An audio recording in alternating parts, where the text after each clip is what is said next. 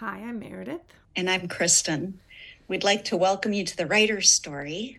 and it's September, and we're getting a little bit of cool weather here. A few Yeah, leaves complete with changing. a little rain yesterday, which made it feel even more sort of the studious weather. This is school starting. This is Yep. get back in your writing projects with clean intentions kind of weather.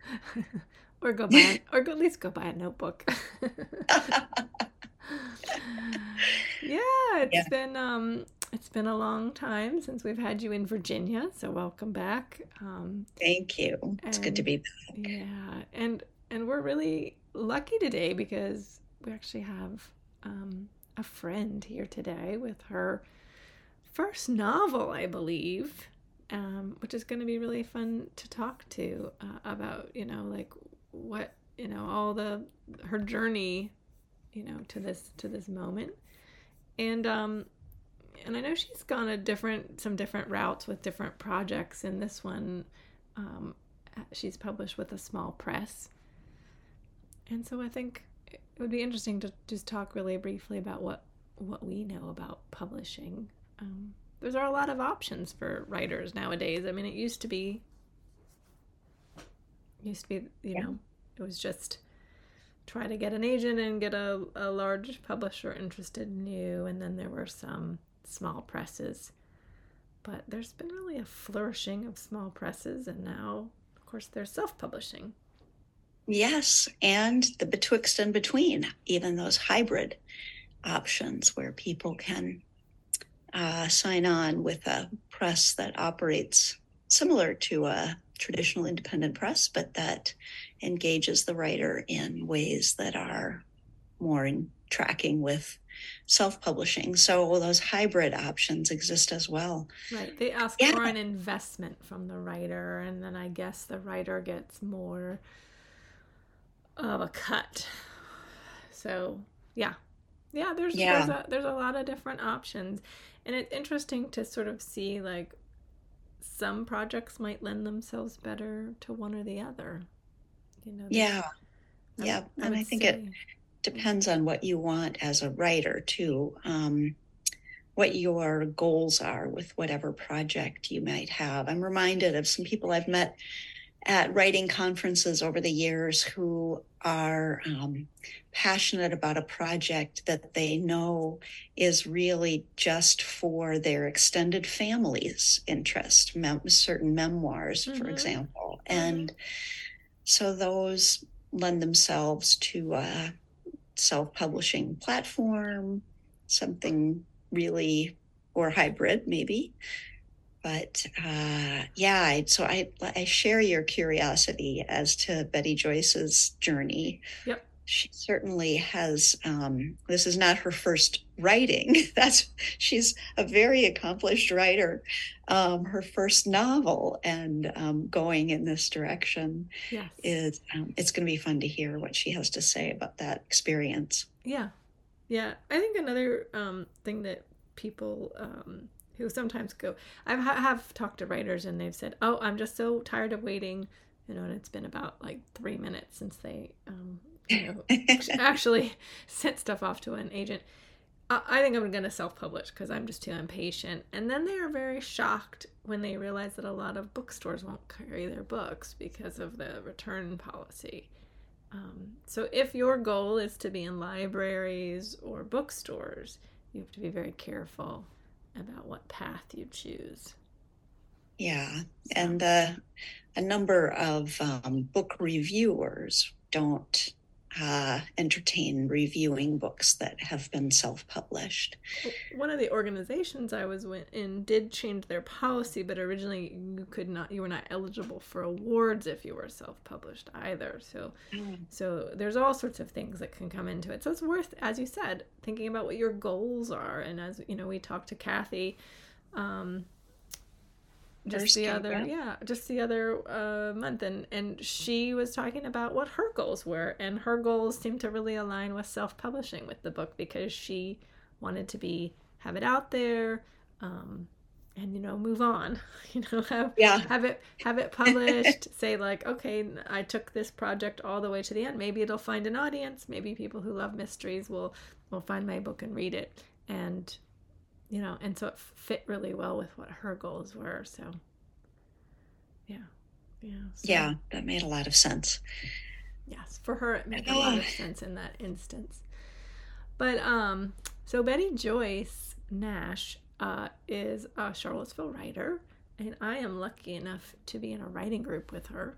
So I actually have read her new novel in different stages, which is really fun when you can see a book develop in that way over time.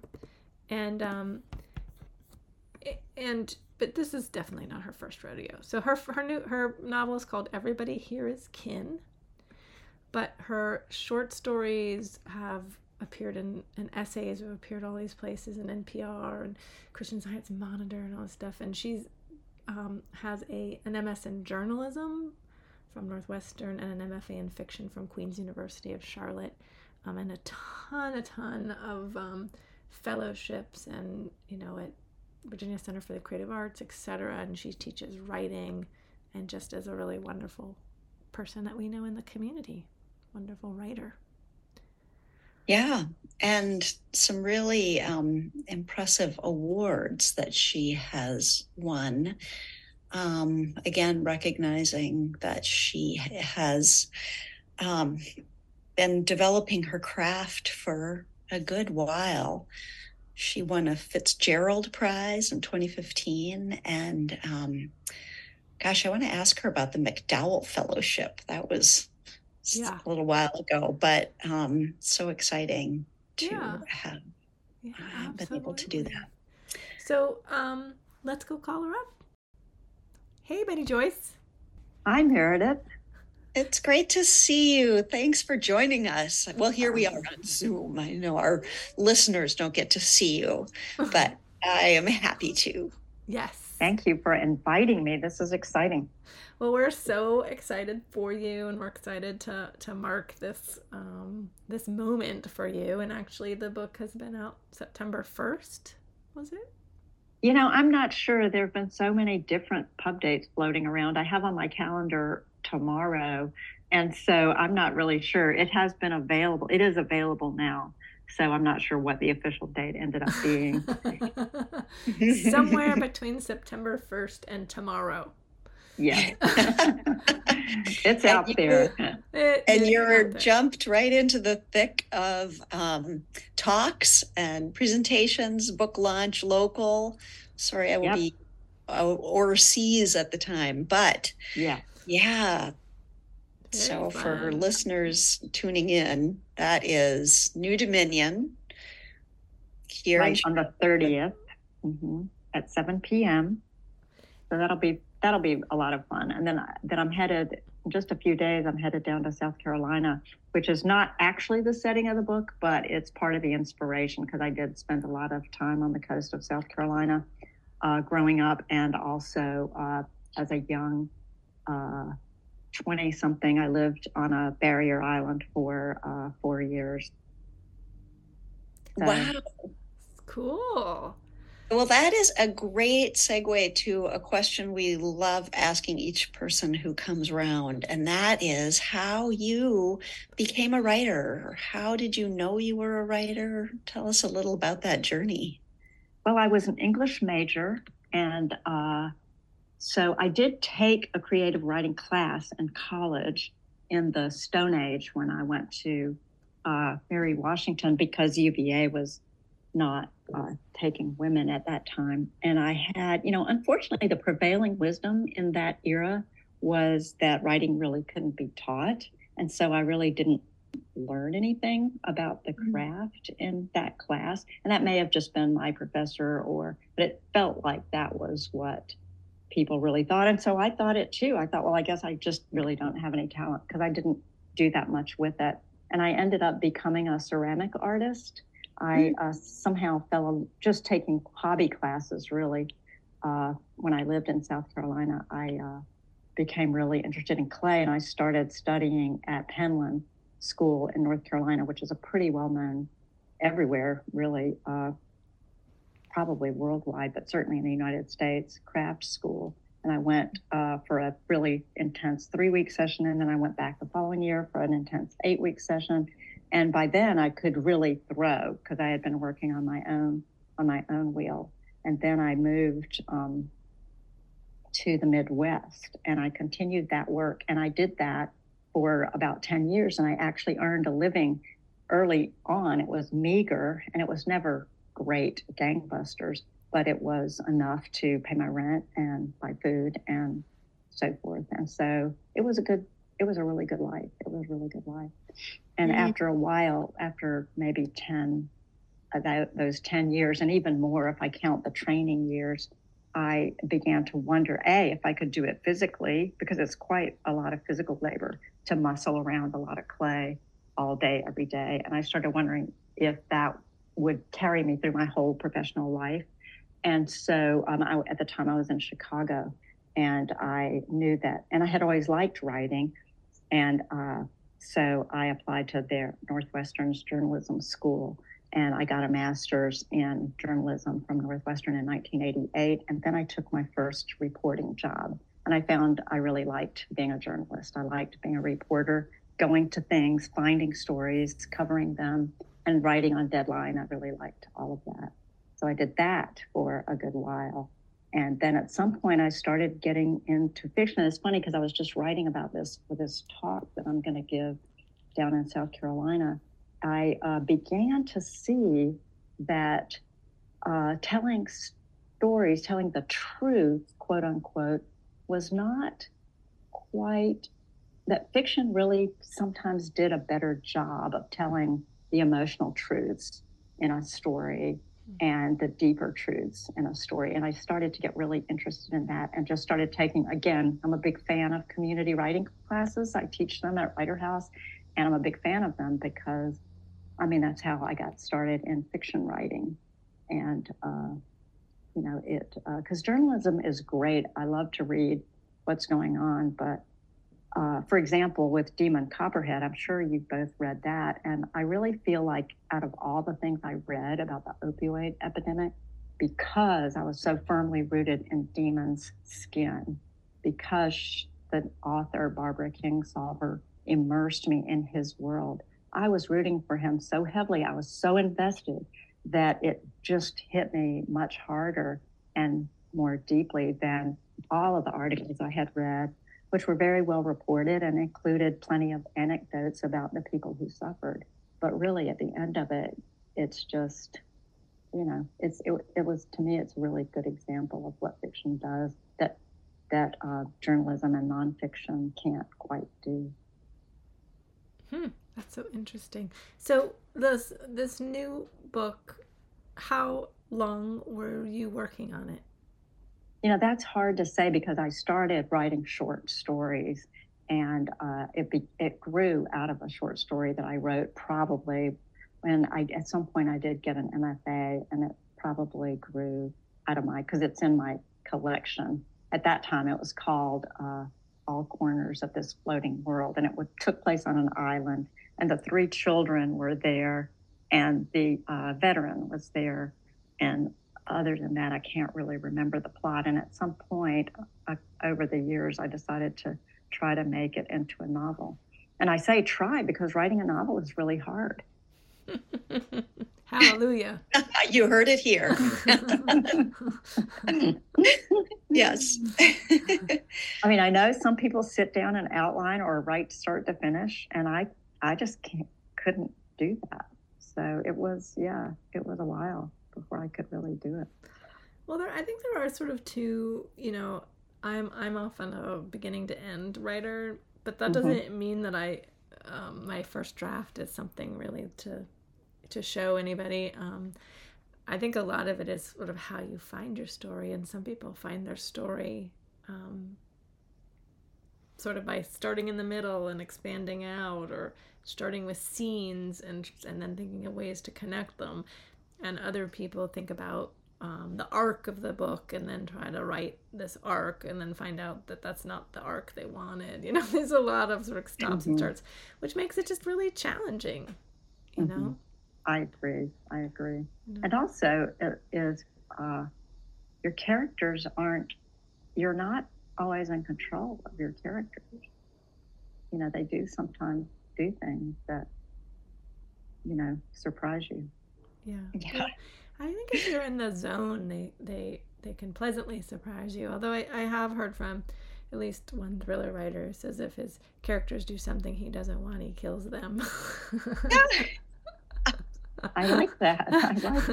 Just take that, He will obey. But I think that but I think there is this kind of feeling where you feel like something's talking through you, and it is a really sort of mystical feeling where you don't necessarily feel like you're in control of it, or maybe you're connecting to sort of the giant story that's all of our consciousness. I mean, there's all kinds of theories about it, but I love that feeling. Me too. Yeah, and I love just the moments when I don't know what's going to happen next, and but I know I'm heading into that, which is an exciting experience in writing. Not a daily one, but yeah, it's frequent enough to keep me coming back. Keep going. Well, tell us sort of the short elevator pitch of your book, because we didn't really get into that. Just we've got kids on a beach and a veteran. Right. Well, I like, and I've written other stories where there are unexpected / chance meetings between unlikely people who would be unlikely to strike up a friendship. And so this is essentially this veteran who is damaged from the Iraq War, his experience in the Iraq War, and just kind of hiding out. He has a job managing a motel for his friend, and he just gets paid in lodging, and he's pretty much just hiding out. And then these kids appear, and of course, since he's Army, he can't just ignore them. He has to, and they're staying at the motel, and so he feels like he's supposed to look after him, which pisses him off. And he doesn't like it. But of course, they kind of insinuate themselves into his life, because kids do that. They're curious, and so that kind of starts things off. And you've got an environmental angle to this, right? Can you tell a little bit about how the place itself and kind of concern for place or love for place has worked into the story? Right. The story has a number of, I like to think of them as currents, underneath going on. And one of them is essentially climate change. And because it's written from two perspectives, a 13-year-old girl, and that part is her chapters are written in first person, and Will, the veteran, his chapters are written in third person. And I found that gave me some distance from Will, and distance that he needed, because he's so skittish. He was so skittish about my coming into his life that he had to be in third person. But the girl is essentially, I think, displacing a lot of her fears and anger, really, at her mother, because her mother is somewhat damaged also, because her father was killed also in the war. And so her mother has been grieving for essentially years.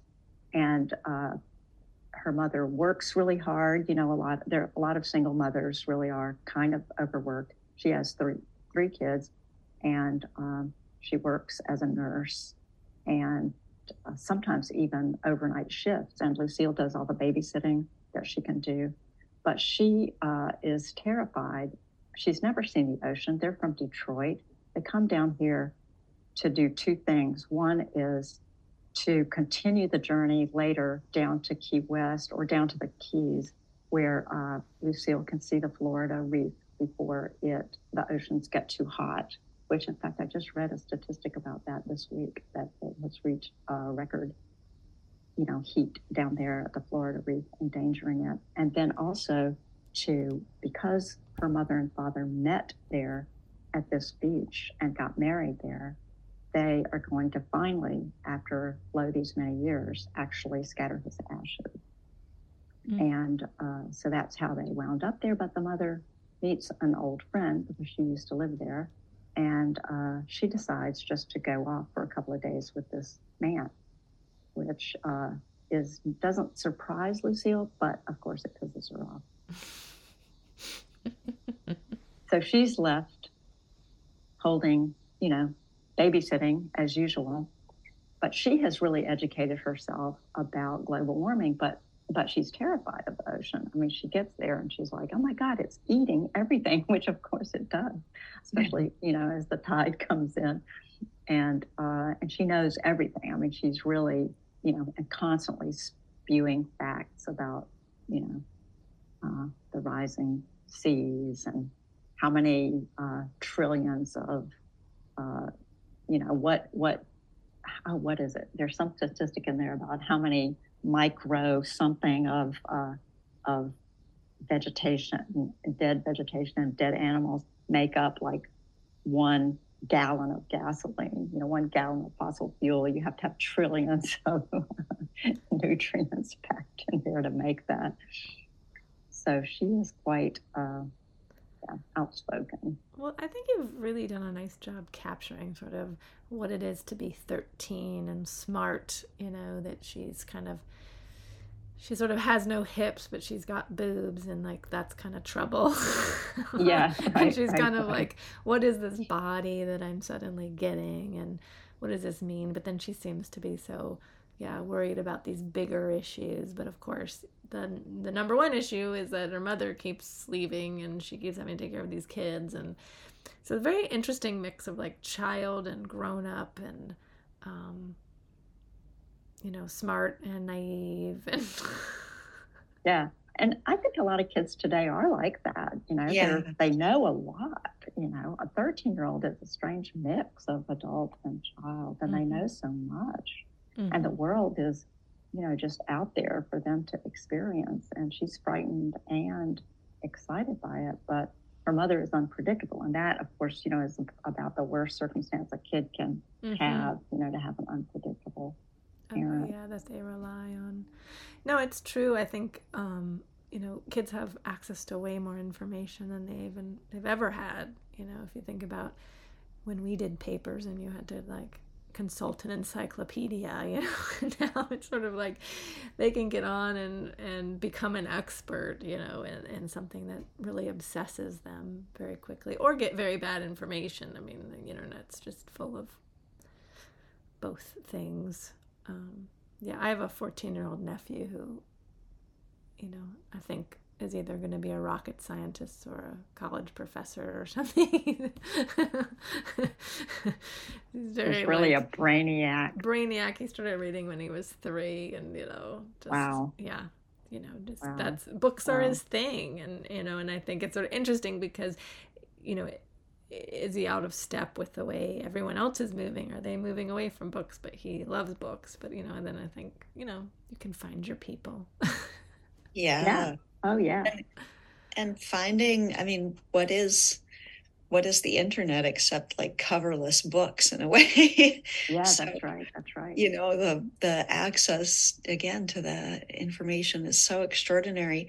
Was Lucille always a significant character in your story, or did you have these, sounds like a number of intriguing characters, or was she just obviously going to be the main character, a big player from the get-go? Yeah, she was. She and Will. It was her and Will from the start, and somehow I wanted them to get together, and they did. And the other children, I just are there to. They each have their distinctive personalities, and that was something I had to really work on. When you having 3 kids was kind of a lot. A scene gets crowded really fast. but I hope I was able to give them their own, their own personalities. And 'cause I grew up in a family of 3, and it's such an unstable number, and it's really a nice mix, because and I was the thumbsucker in my family. I was like the middle Maisie. She's kind of like me, and my big sister would boss me around. So I made Lucille really. It's funny because my brother and sister are going to be at this, which I can't believe they're traveling all this way to come to this event in South Carolina. But I mean, they're going to immediately recognize themselves. Distinct personalities, like you said. Yeah. We were right. 3 is an unstable number. There's always probably alliances and somebody's left out. Yeah. I mean, I think they tell you that in like when you're first writing stories, is it's good to have 3 characters. I kind of overdid it with, having, 6, 12, 7. Yeah. I don't know. Yeah. Well, not everyone's a major character. They're there for a purpose. But I do, I have frequently told people when I'm working with writers that, maybe they could combine a few characters to make it sort of less, because it is hard. You do feel like, oh my God, Lucille lost her younger brother on page 10. We've never seen him since. Has anyone called the police? So you have to realize you have to whoa, where is he? Yeah, you have to have him show up and do things and be occupied and, that kind of stuff, because you don't want anyone to start worrying that, maybe he's drowned or something. Yeah, right. And he probably does have the least active role in the story, but yeah, it's a lot to juggle. It really is. So how has it been for you working with this publisher? Has it been a good experience for you? Have they done editing for you? Small publishers, I can only speak to my experience with this publisher. And they really didn't seem to edit the book at all. Luckily, it was in pretty good shape when I turned it in. And so maybe that's why. And then the other thing that is the only downside of a small publisher is that they tend not to do much promotion. And of course, I haven't had the experience of being published by like a big 5 publisher. So I don't really know if, what kind of promotions they do. But mostly, I've, publicity is up to me. Yeah. Well, I think there's a kind of an assumption that one of the big publishers will actually do a lot for you, and I think it just really does depend on budgets and how much of an advance they paid you and how many other titles they have and whether or not your editors, you're really in your corner and didn't just quit to go have a baby and you got inherited by someone else. I mean, there's just so many factors that go into it. Yeah. So where you are in the pecking order. Yes. Yeah, and turnover of personnel is no small thing. From editors and publicists, there's so many people involved in that getting a book out part of it. That if one or another drops the ball in some way, it can be a complicated matter. Right. So I think, it does come back again to authors being on top of things and trying to keep it rolling. And it's been my experience for good or bad. I mean, sometimes I just haven't been able to give it that. And that's frustrating with a traditional bigger press, whatever. So, and the same goes for editing. I think, it's the individuals who are in the room. If you might have just a really top-notch editor at a tiny press or even in a hybrid press situation and an editor who's, snooze over in a different, bigger setting. That's probably true. One thing that is nice about the small press is, if I have a problem, I just email essentially the head of the operation, and she takes care of it. Mm-hmm. And so it's, right away she answers me back. So I have to say they're really responsive. It doesn't seem like they have that many titles, so that means they could really focus on you. Yeah, I don't know. I'm surprised when I look at. It looks like they have quite a number. The reason I ended up with that press is because I had been querying agents and I hadn't really gotten much traction, and I just happened to notice Madville's. I saw something about somebody who was being published by Madville, and it was a name I knew. It was a name I had known from years ago when I lived in Greensboro, a professor at the creative writing program down there. And she was publishing her book with Madville. So I bought it and I read it and I liked it. I said, well, she's publishing with them. It must be. Yeah. You want the work to be quality work, and the books they publish, and it was certainly, and the publisher is very responsive, and yeah. Well, that's exciting. Yeah, we're excited to actually. And there are more and more indie presses out there, all the time. Every time I turn around, I see different names, and so I encourage some of my friends who are discouraged by the publishing market to try some of these different presses, because some of them do a really good job. Yeah. Well, you're right to also say sort of sampling what they do publish and seeing if it feels like it fits your style and that it would be a good place to go. I think sometimes people just bang their heads on too many walls that aren't really the right place for them. Mm-hmm. And then they get incredibly discouraged, and then that's a hard thing. So just doing that research and sort of saying, well, I know this writer that publishes there. Even just contacting them and saying, what's your experience? That's good. And that's what I did. Yeah. And that's a great thing to do, because then if they say, they're about to go bankrupt, avoid them at all costs. You don't have to waste your time, your heart, and your energy. But if they say, oh yeah, it was a good experience, and here's what you get, here's the reality of what it will be like, then at least you're walking in knowing. That's so true, because I know a couple of people maybe that I went to grad school with, or other people, and like this one person I know just writes this really wacky stuff, and he's got this publisher who publishes other wacky stuff, really different kinds of things. And so it's kind of nice to know that that experimentation and all that you don't have to be bound to a formula of writing a certain way, because there are publishers out there who are interested in innovative work and different styles. Yeah, that's great advice. That is definitely great advice. So what is next for you after this book? Are you doing something with your flash fiction?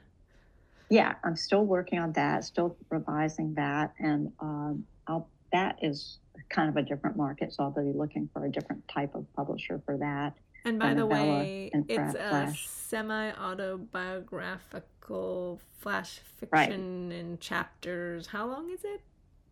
It is about 100 pages. Okay. Something like that. So, catch me up, BettyJoyce. Are these, so I think of flash fiction as really tiny units of fiction. Right. Are up to that, usually up to 1,000 words. Okay. Yeah. And they're linked together. It's one story, but just different flashes of this. Right.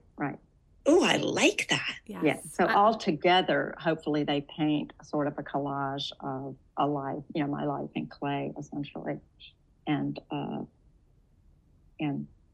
going through divorce and rebuilding myself.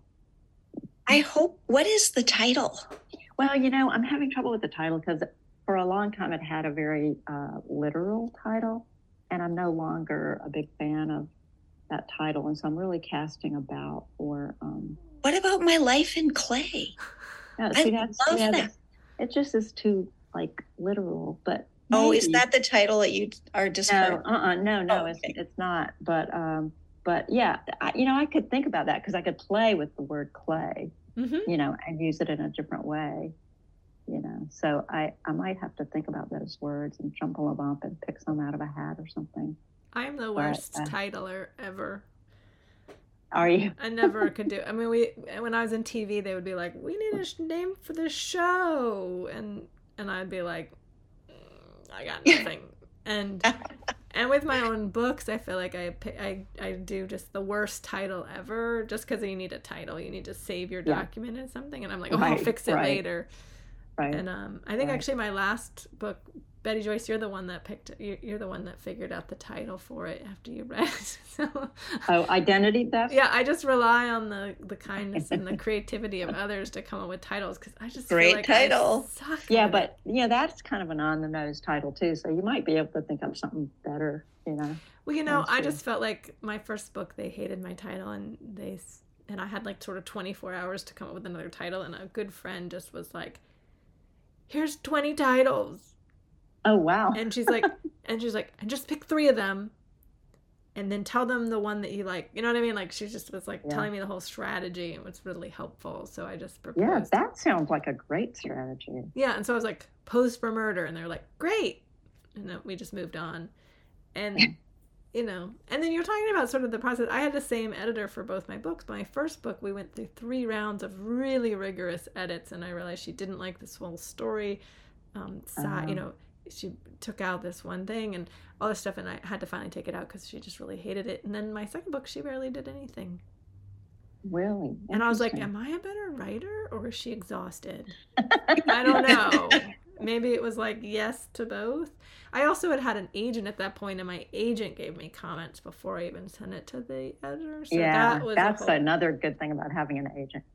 Yeah. So that was a kind of an interesting process to go through, really different, even though it was like they were 2 years apart and the sort of the same team. It just was a really different process.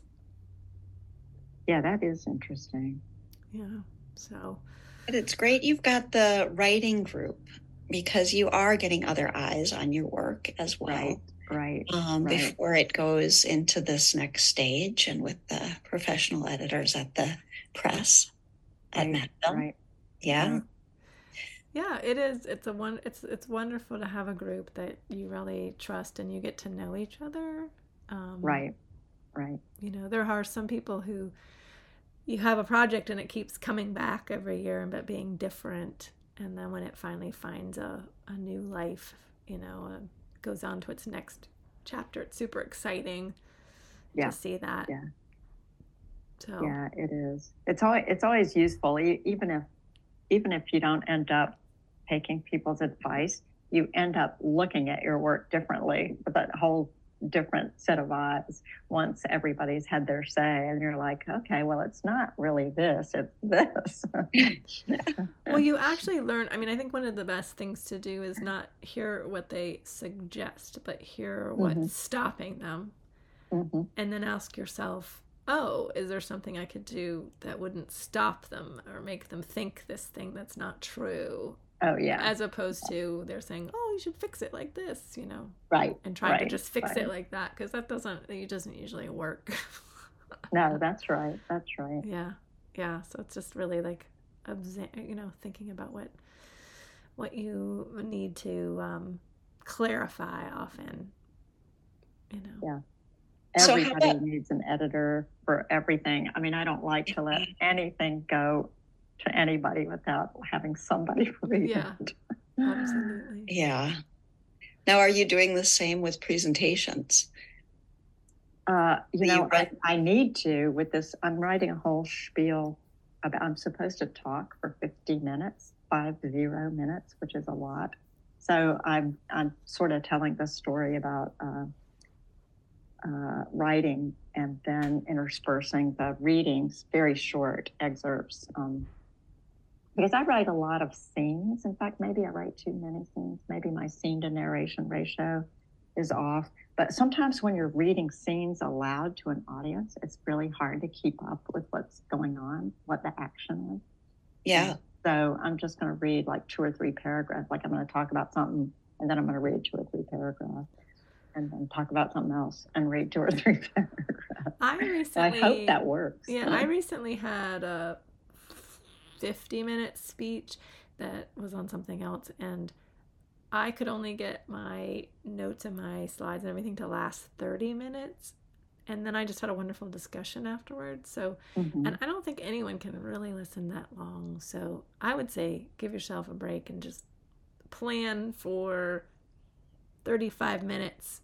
And then expect that there's going to be some folks who are going to have questions. Well, I'm hoping that and they'll be so relieved that it didn't go for an hour that they'll. Yeah. Although the organizers did tell me that often there aren't any questions, so I just want to be prepared in case there aren't. Do you have family there? I really prefer questions. Do you have family or friends there? Yeah, and I can make them. So like at least give them some questions. Maybe like plant some people. Right. If they do, it'll break the ice too. I bet other people would ask questions if they hear someone else get started. Yeah, I think they will too. I'll do that. That's a great idea. Yeah, but don't try to make yourself go for 50 minutes. I think even if it just breaks off at 40 and everyone goes buys a book and has a glass of wine, they'll be like, "Oh, that was great." Yeah. Because they didn't have to sit still so long. They got to stand up and move around and talk to someone. Well, this has been really lovely, BettyJoyce. We're so excited, and I can't wait to see you at Dude Opinion and hear you read from it. And I get my own copy. I just got to read a PDF, which is just not the same. Well, I could have sent you a copy. No, I want to buy my own. Have it signed. I am very excited to hold the book in my hands. Everybody here is kin. Yay. I like that title a lot. Yeah, that came about at the last minute. I just didn't like the title I was using, Corners of This Floating World. For one thing, it's so common. It's from this, haiku by Basho, the great Buddhist poet. And really, if you Google it, you'll see dozens and dozens of things with that title. And I thought, I cannot have this title. And somehow that phrase popped into my head because it's mentioned several times in the book by some of the characters who are natives of this island. And they'll say, "Oh, well, everybody here's related to everybody else. Don't worry about it. They're a second cousin once removed or 50 times removed. I don't know." And so I ended up liking it. Awesome. Well, wonderful. And thank you so much for joining us. Thank you, Meredith. Thank you, Kristen. Thank you. This was great. So see you on the 30th, if not before. See you then. Bye. Bye-bye. Well, that was lovely to catch up with BettyJoyce and hear about, I don't know, just all the book journey and the writer journey. And her flash fiction really gets into the clay, and it's such powerful work. She is such a beautiful writer. And I'm eager to read the novel, and I'm very intrigued by the flash fiction. Yeah, it's been fun. I've learned a lot. And it was so funny because Deb Prom, who we've also had on the podcast, said, "I was inspired to do flash fiction from BettyJoyce, but it came out to 3,000 words." So we all inspire each other, but we all are different kinds of writers, and some of us can write short and some of us cannot. Well, it's always good to talk with you too, Meredith, and yes. I am looking forward to the next time. Absolutely, and we will meet up again in October. And sounds good. Yes. See you then.